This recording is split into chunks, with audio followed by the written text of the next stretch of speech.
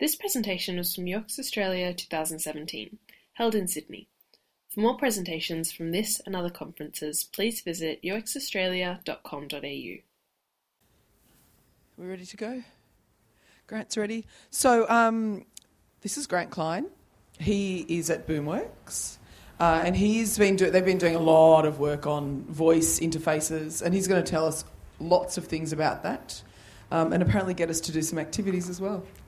Thanks.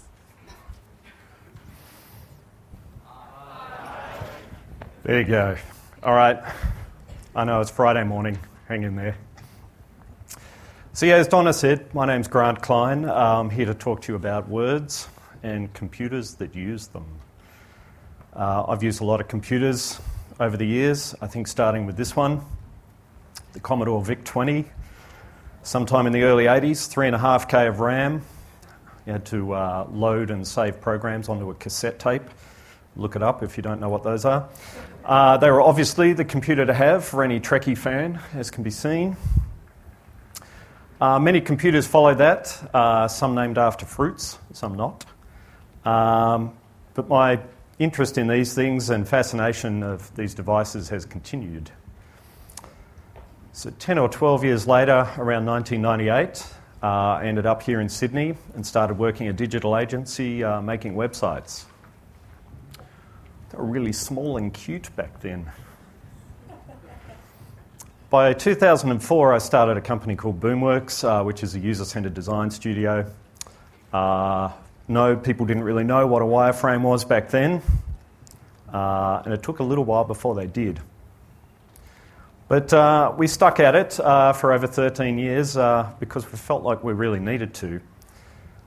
We use a lot of devices to access entertainment, communication service functions, research, make transactions. But the thing they all have in common is us, right, the user. So today we use whichever device is appropriate to the task at hand or just happens to be closest. But we expect that interaction we have through and with these devices to be seamless, intuitive, don't require us to think too hard about it, and most importantly, not get in the way of getting our stuff done. So I've always believed we need to work to meet the balance between great design and technical innovation as much as understanding user wants and business needs, all within that solution. So for the past 12 months, we've been developing our own customised conversational platform in order to meet the challenges of this new interaction type. We built our own conversational platform because it made sense to us having a centralised conversational engine meant you could deploy experiences across a range of different environments, from web, messenger, mobile, SMS, Slack, or into the world of cars, VR, and any other kind of internet-connected device. So we wanted to make conversational experiences not only really flexible, but highly accessible. But in the beginning, it could be a little frustrating. We didn't always get the results we were aiming for, but we were doing great, apparently.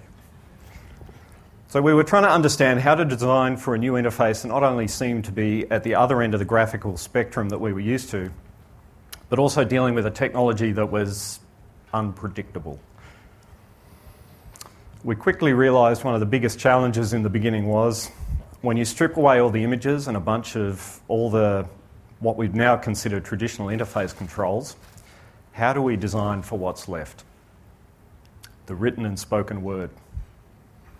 So we had years of user-centered design experience to draw on. So how could we apply that to these new conversational interfaces?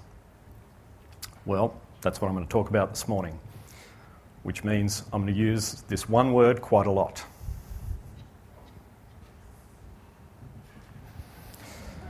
So when we hear the word conversational interfaces, we tend to first think of chatbots, right? And yes, there's been a lot of talk about them lately, and probably rightly so. But are chatbots and the concepts of conversational interfaces really that new? Well, look, in a sense, not really, right? There's a bit of debate about it, but the first chatterbot that was ever coded was called ELIZA. It was invented in 1966 by Joseph Weizenbaum at MIT. Using a series of scripts and pattern matching, it was also regarded as one of the first programs that could possibly pass the Turing test. For those of you not familiar with Blade Runner, the Turing test, developed by Alan Turing in 1950, is a test of a machine's ability to exhibit intelligent behaviour indistinguishable from that of a human. That's all good and well, but many of us may be more familiar with a simpler example. Clippit, or Mr. Clippy, as he was also known, was the helpful assistant in Microsoft Office 97. Kind of provided a semi-helpful, one-sided conversation, especially if you were trying to write a letter, because I guess we still did that back in 1997. More recently, though, things start to move a bit faster, right? In 2010, Siri appears on our iPhones and starts to provide a single answer to a single question. In 2012, Google now allows us to do voice input for search. And in 2015, Alexa goes a step further and starts inhabiting all these Amazon Echo devices. 2016, Microsoft has another crack at it with Cortana and makes the jump from the popular Halo game series into Microsoft products. And then Facebook announces chatbots in their Messenger platform in April 2016. And by September 2016, there's apparently over 30,000 bots inhabiting that platform. And a year after that launch in April 2017 this year, it was estimated there were over 100,000 bots. We might hear more about that in the next talk if you stick around. So Google Home became available just last month here in Australia, and the Apple HomePod is set for release in December. So in a way, not that new, but importantly, businesses need to be present and available to engage with customers when, where and how they want to access information through this increasing range of devices, right? The landscape's changing super fast, and that's significant for how we create conversational experiences for customers. So while we're somewhat used to technology steadily involving, this rapid change in the conversational interface landscape is being driven by advancements in these three separate but related areas. Firstly, artificial intelligence, the subject of most scary robot movies. Right, the theory and development of computer systems able to perform tasks normally requiring humans, such as visual perception, speech recognition, decision-making and translation of languages, or simply the capability of a machine to imitate intelligent human behaviour. The second one is machine learning, which is a type of artificial intelligence that allows software applications to become more accurate in predicting outcomes without being explicitly programmed for that. And the third one is the science of natural language processing and natural language understanding, which is concerned with the interactions between computers and human or natural languages, and in particular concerned with programming computers to effectively process large amounts of specific natural language. So it's the advancements in these three key technologies that have given rise to the usefulness of conversational interfaces. Okay so far? I know, it's heavy stuff for a Friday morning, but why are we here? Surely with the advancement of all this great technology and all this computing power, all the heavy lifting's been done for us, right? Why do we need conversational design? I think it can be explained pretty simply like this. Over-reduction of friction can cause an increase in ambiguity. Yes, that's probably not what that means. But in design terms, we often say, right, friction is the time between what I want and how I get that via technology. So I've said before that Americans might call this pizza time, as they seem to measure the advancement of technology through the ease in which they can order a pizza. Right? Order me a pizza. So what we want to do is create the shortest distance between wanting and getting. However, In reducing friction via conversation, we can introduce ambiguity. So, order pizza. That's great, but what kind? What size? You know, where from? Do you want to pick up or delivery? How are you going to pay for it? So, in other words, what do you mean? By reducing the perceived friction caused by all these apparently unnecessary words, we've lost important parts of the conversation. So to demonstrate what I mean, it's time for a bit of audience participation.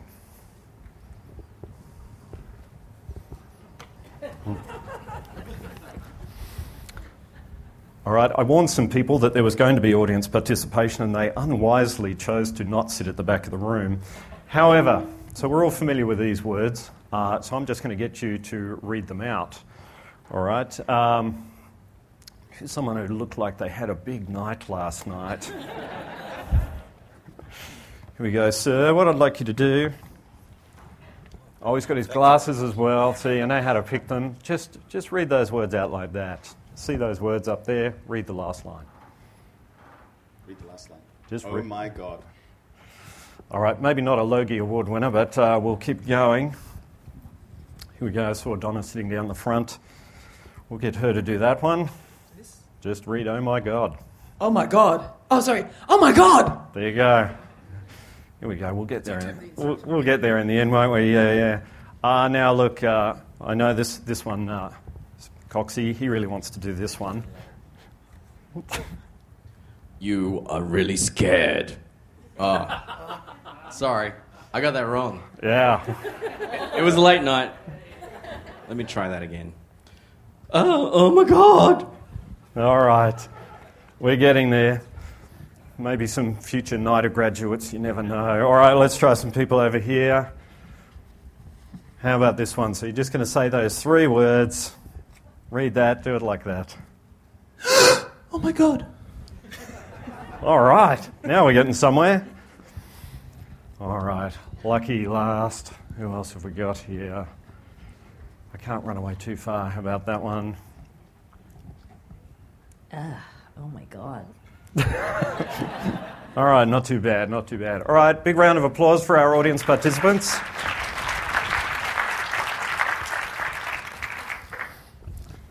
All right, good times. What does that tell us? What's the point here? So while we've all been talking with one another for some years, maybe not us personally, but we've only just started talking with machines in any real sense. So we need strategies for how to convey what we mean, what our intention is, when we're trying to communicate, when many of those signals we might use are not present in just text or voice, right? We simply need to be able to communicate those things when a computer maybe can't understand what we're talking about. So just as it takes time to teach a baby to talk and converse, we need a strategy for how you construct an interaction with this new form of interface. No matter how you design a conversation, people's experience will be influenced not just by the conversational experience, but by all the expectations they have about it as well. So it's our job to make those expectations help shape the experience in a way that's beneficial for the user, not the other way around.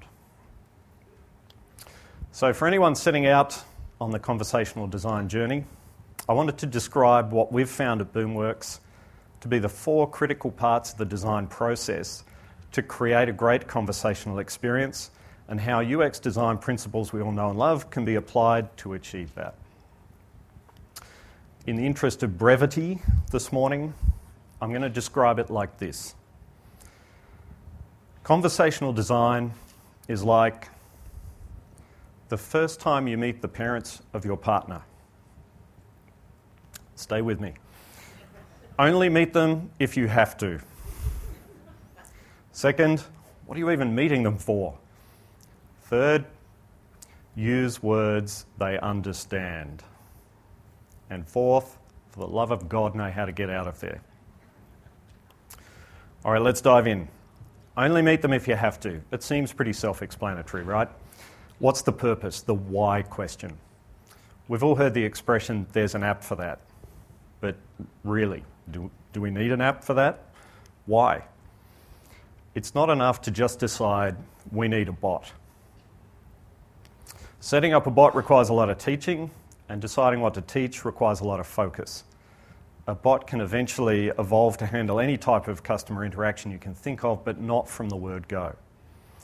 So we need to address the why question as a matter of priority. And to help answer that, we can turn to recipient design. So recipient design is a term typically used in the field of conversation analysis, which is an approach to the study of human and social interactions as part of everyday life. It looks at the various mechanics and behaviours of how conversations are structured and the impact on the participants. All right, so my version of a simple UX translation of that is just simply human-centred design, right? Put human needs first and adapt. So our first question is, do we really need a bot for this? Are the needs of the user such that this is an appropriate interface for them? Assuming it is, or this would be a much shorter presentation this morning, this helps define the things we need to be really clear on. What job does the bot need to get done? Once we narrow down the job, it'll be easier for us to prioritise the bot knowledge and the content requirements of that piece. Start by deciding which problems a bot could be best used to solve, and which of these problems represent the biggest opportunities and most important needs of the user. Would it be best to handle bookings, answer FAQs about your business, provide the status as a query, or help users manage their account? Creating and ranking job stories is a particularly effective way to define a bot's purpose. So having a priority of jobs the bot could do brings us to the next step of how it might do these jobs, and in a sense, a second sanity check about whether it even should. Occam's razor is a principle that can be oversimplified to say the simplest solution is almost always the best. Or to simplify that even more in that spirit, simple is better. So our familiar UX translation of this, minimise cognitive load. We're so used to speaking naturally that robotic and abbreviated language ironically often results in more cognitive load than just speaking the way we would with friends. For instance, from years of usability testing, we've seen that when users have a hard time navigating a graphical user interface, they often get frustrated and blame themselves. Oh, I'm sorry, I didn't see the Apply Now button at the bottom of the form, right? Oh, I see it now. Yeah, now that you've pointed it out. Yeah, it's really obvious. Yeah, sorry, it's my fault. That was. On the other hand, when users encounter problems in a conversational interface, they immediately blame the system instead. Users are confident in their abilities to articulate themselves and therefore expect the system to adapt to them, not the other way around.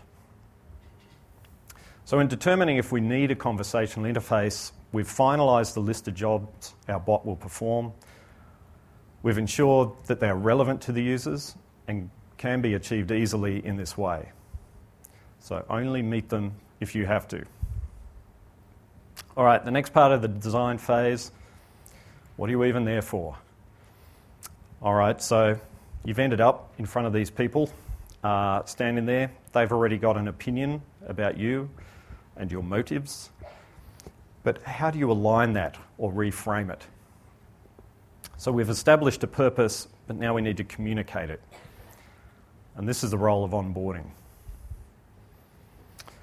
All right. So you thought you got off easy last time, but we've got a little bit more of audience participation to come. So, our friend here works at an airline, but we can't show you his face. But we are going to ask him some questions. Now, a lot of people often fly up to Sydney from other places. Who flew up and had to engage with an airline to get to UX Australia? Oh, suddenly nobody, because they don't want to answer questions. So if we were to ask a question of someone from the airline, I might ask something like, how do you get away with calling a small bag of nuts and a tiny little can of drink a meal? That just might be me. Who else? So who flew up here? Who was... there we go. Oh, he's just gone, oh no, I shouldn't have put my hand up. What question would you ask an airline? about whatever your airline experience. What would you like to ask a question to the airline about? Is this flight on time? Yep, okay. Was this flight on time? Who else? Who else might like to ask a question of their airline? They might have a lot of frequent flyer points and want to know why they haven't got an upgrade forever. I went nuts shopping last night. Will I have enough? Will I be able to take my suitcase on board? Oh, there you go. Can you take your suitcase on board? Another couple of quick questions. Who else who's been on the airlines? Oh, they're way over there. All right, look at this, health and fitness and presenting at the same time. Quick question for the airline. Why do you not allow mobile phones? Oh, I don't allow mobile phones. Probably because of the peace and quiet. One other last question, quick. Oh, he's over here. Another quick question for our person from the airline. How long have those staff been working? Have they had a break? Oh, interesting question. I just want to know if I can be upgraded to anything better than business class. Where do you get that from? All right. So good questions. Another quick round of applause for our participants there. Checks in the mail. So here's the thing, though. This person from the airline can't answer those questions. The point is, just as we have a variety of signals to identify if we're talking to the right person based on our intended purpose, we need a way of gathering similar information from a bot in order for expectations of our pending conversation to be met, right? So, a person knows not to ask a hot dog vendor about veterinary advice, hopefully. But these lines aren't as apparent when it comes to bots.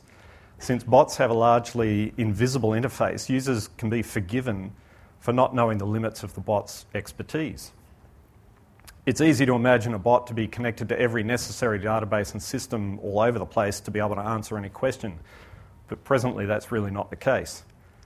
So as a result, it's important that a bot introduce itself so that users understand the sorts of questions they can expect to have answered. Just as it's vital to have a clear purpose in mind for the bot, it's equally important that this purpose is clearly communicated. This could be as simple as a greeting message which explains what the bot's going to do, or a more comprehensive onboarding if the situation calls for it.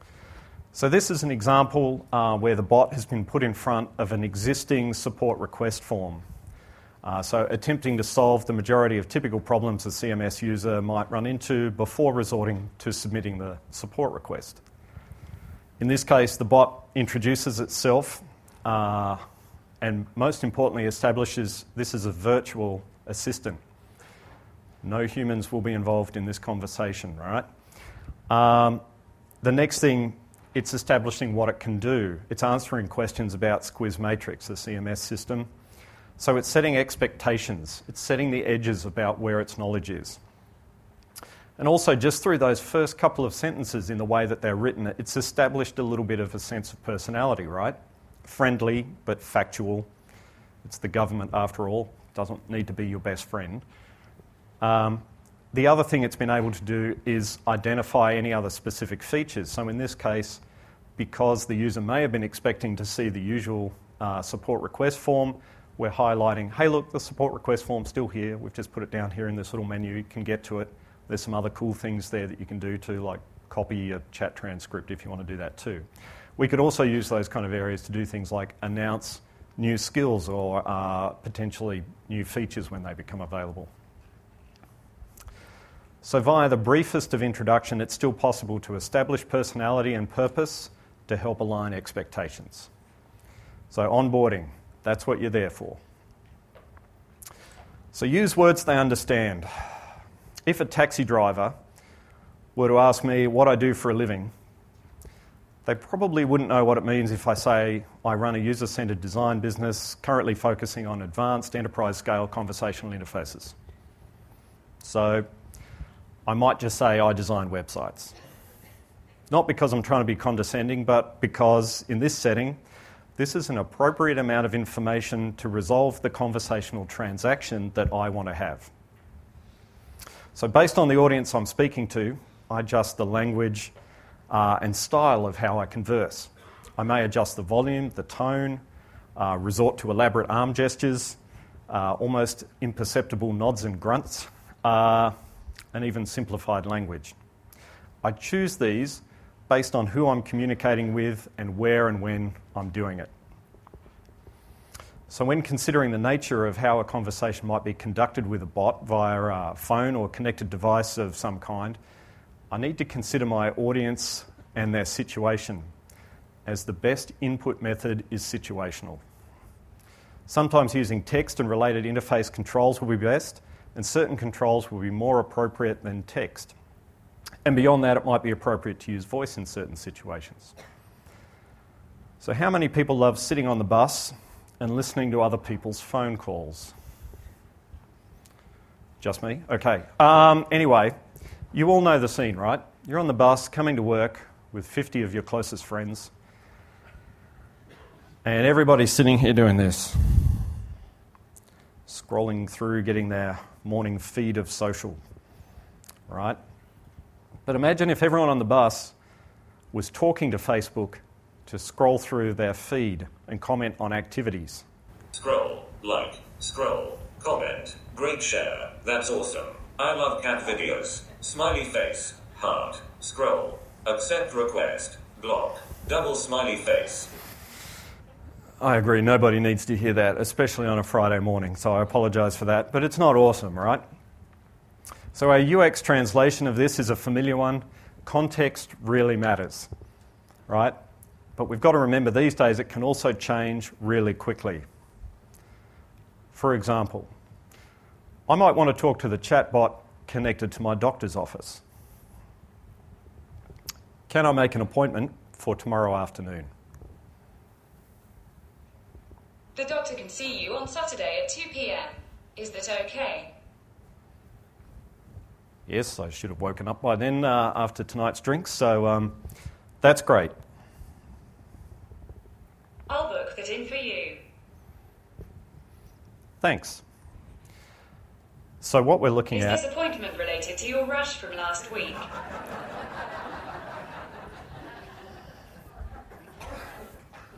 So we're starting to see why context is important in the design. Given those couple of examples, we have to consider, it's fine, it's cleared up. We have to consider the differing ways content can be presented and consumed, right? Text or voice. So here's another example of an early prototype we did for the Department of Education where we were looking at providing support around enrolment information. Hi, I'm Eva, the virtual assistant for the Department of Education. So I might ask a simple question about enrolment. How do I enrol my child in kindy? And Eva provides the following response. Now that's probably bordering on the maximum you want to see in this kind of written response, given the context, right? You're researching, you're gathering primary information, so it's a bit long, but it feels appropriate still. But let's try that again. How do I enrol my child in kindy? To enroll your child, you need to provide documentation showing proof of age, such as a birth certificate or passport. The enrollment of eligible children in the kindergarten year is to commence within the first week of the school year. Suddenly that doesn't feel quite as appropriate, does it? And here's the really scary reason why. A report recently quoted the attention span of humans as 8 seconds, being less than goldfish with an attention span of 9 seconds. So with so many devices and systems competing for our attention, we need to make sure conversational interactions are snack and go ready. Fortunately, there's now a variety of interaction elements that have found their way into the chatbot conversational design palette. So if we do have screen support, we can use things like text, buttons, images, both animated, static, emoji-tastic, iconorific, video components, mini apps, a whole lot of things. And just like any other compact interface, to enable a user to get their job done, we can choose the most appropriate interaction type for the context, allowing for both voice and text. A simple choice between a few defined options can be well served by buttons or the vocal equivalent. But it's beyond these, typical interaction elements where things are starting to get really interesting in this space. We're also experimenting with far more powerful components and features that allow the interaction through, multilingual capability, doing language detection for both voice and text and real-time translations, increasing accessibility and providing services to a greater range of people. Vision processing and image recognition, so we could do things like facial scans for authentication, scanning objects for data entry and inquiry, being able to say photographs and genes and say, where can I buy these? And continue a conversation in that context, visually supported. The most interesting one for me is probably episodic memory, which means not only having cross-device conversations, where you can start a conversation on one interface and continue it on another, but retain understanding of context and intent. What I mean by that is, say in that enrolment example we were just looking at, you might ask how many students are at Leichhardt Public School on the web version of the chatbot. But then later in the car, open the mobile chatbot and ask, and how many teachers are there? Using episodic memory retains the subject matter of the school being discussed and answers based on that. So you don't need to say how many teachers are at Leichhardt Public School. It remembers that from the previous conversation on the other device. So if you use words they understand, empower users with elements and features they readily understand, you enable a user to complete the interaction as easily as possible, minimising ambiguity in the reduction of friction. Understand their situation may change and allow alternatives for response to accommodate it. So, last one, know how to get out of there. So you've established your motives, conversed appropriately. It's time to politely excuse yourself and live to fight another day. Or as we like to say, win by failing gracefully. So despite all the AI power, onboarding, extensive conversational content design, it's highly likely that at some point the user is going to bump into the edges of your conversational capability and in some places just fall right the hell over the edge of it. So we've found that users will either follow the guidance of the onboarding straight away and lock into the context that works with the bot, or go to the other extreme and start trying to explain their life story in a multi-tiered question. Equally, as a user becomes more confident with the conversation and maybe enjoying the experience they're having, they often become more playful and want to test the boundaries of the conversation.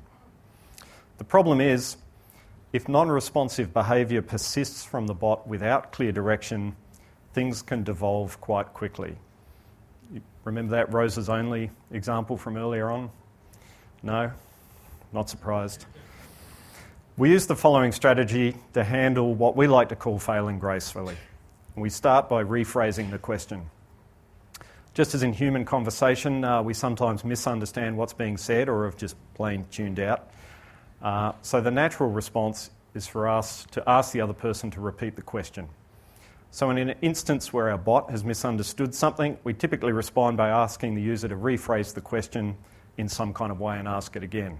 I think you just went through a tunnel. Would you mind repeating that last part? This not only provides a greater opportunity for the bot to answer the question, but also enables its continued learning in the background. So our next step in failing is intelligent handover. If we detect that a question has failed more than once, we recommend putting systems in place to direct the user to some other possible solutions. So these might include just directing to a much broader source. So saying, I can't help with that, but you could try this area in our support website and direct them out to that way. If we know there is a live chat system available, we can do a handover directly into the live chat system, transferring the conversation from the virtual to the human. So we do still keep our jobs. If, however, our job has ended for the day and we've gone home and this live support system is no longer available, what we can do is collect contact information, email address, phone number, something like that, carry that out through the conversation, submit it directly into the support process for follow-up later on. So we do some intelligent handover in that way. And for some reason, we love to be polite and even playful with our bots and virtual assistants, so you need to have some small talk. Small talk's an important part of the conversation as it can deliver a sense of personality, clarifying the closure of a conversational component, redirecting users back to what you're actually there for. You know, let's not talk about the weather, let's talk about how I can help you with this content management system. Or just to head off those dead ends when the conversation just feels like it's standing there and there's a strange silence. So just as onboarding sets expectations, how you plan to handle excursions into the unknown will retain credibility in the bot, and so by extension, the business it represents. So know how to get out of there. So when approaching your conversational design, keep these 4 things in mind. Only meet them if you have to. Have a clear reason for your conversational interaction. In the best spirit of human-centred design, put human needs first and minimise the cognitive load to let them get things done. What are you meeting them for? Define the reason to make sure you can help and utilise onboarding. Use words they understand. Provide interaction methods appropriate to the context and the content, and be aware these may change vastly and quickly. And know how to get out of there. Fail gracefully to avoid frustration loops. So we know this technology is going to continue to advance at an amazing rate. In terms of artificial intelligence, expect to see it feeling less artificial and more intelligent. Think of it like this. The internet of 1997 at the widely adopted beginning is how we should think about where conversational interfaces are now in 2017.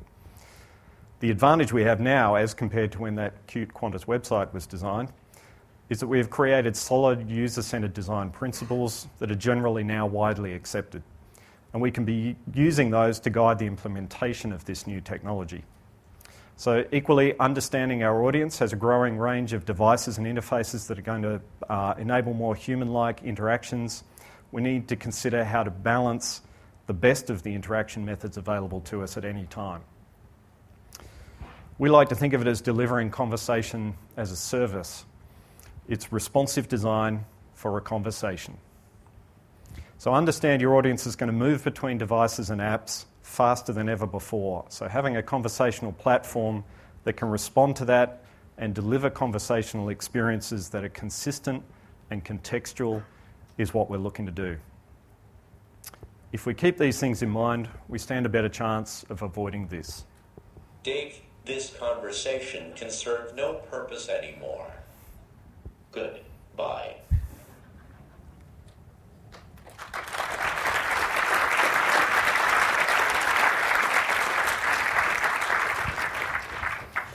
Thank you. That wasn't a very good computer voice, was it? We have time for some questions. Bonus points if you can phrase them as if he's a bot. And if Elena is in here, could you come up and get your equipment tested? Oh, there we go. I thought you were saying I'm Elena, which... I've actually got a question about the voice that's used. It sounds very much like it was always in the 80s, the robot voice. That's my background. I'm just an 80s robot voice kind of guy. That's the way it's always going to be? No. There's actually, there's a whole boatload of, technical term, boatload, of different voices that are available to use at the moment. For the demonstration purposes, I have used some fairly simple ones. But that's absolutely going to be an area that's going to improve over time, is the nature of those voices, and equally becomes a really important part then of the design process of starting to voice the personality that we were talking about. So I mentioned a little bit about just using a couple of sentences to establish personality. Obviously that permeates in terms of tone of voice throughout the conversational design, and where you're going to be vocalising that, the sound of it needs to reinforce that as well. So, yeah.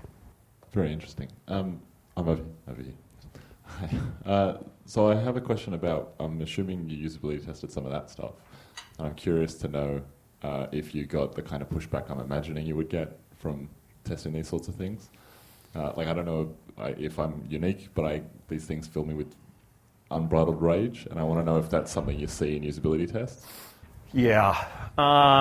We do use a lab, so we can kind of lock people in the room, so that rage is very contained. But no, look, it's an interesting thing. From the very earliest kind of prototypes we created, we would kind of seed them into interesting places like the search bar.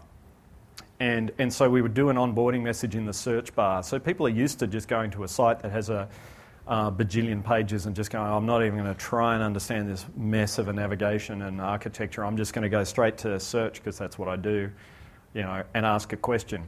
And when you preface that by saying, I'm here from so-and-so and I can, just ask me a question, that people straight away lock into that context of, all right, I'm going to ask a question like, my plumber broke my toilet, what can I do about it? Real question. With regards to New South Wales fair trading, they deal with those kind of questions of people going, what are my rights? How can I claim against those things? So in that context where they were kind of going, you put it into that mode, they were quite happy then to have this kind of tiered conversation start to come back in this format. So it'll be interesting to see how the CMS one goes, where we actually are flipping it around, and there's a big support button that currently opens up a Zendesk support form, right, where you can just fill out some details in a form and it submits it straight away. And now this is opening up. So we've started doing testing on that now, and people are comfortable. But as we saw in that Roses Only example,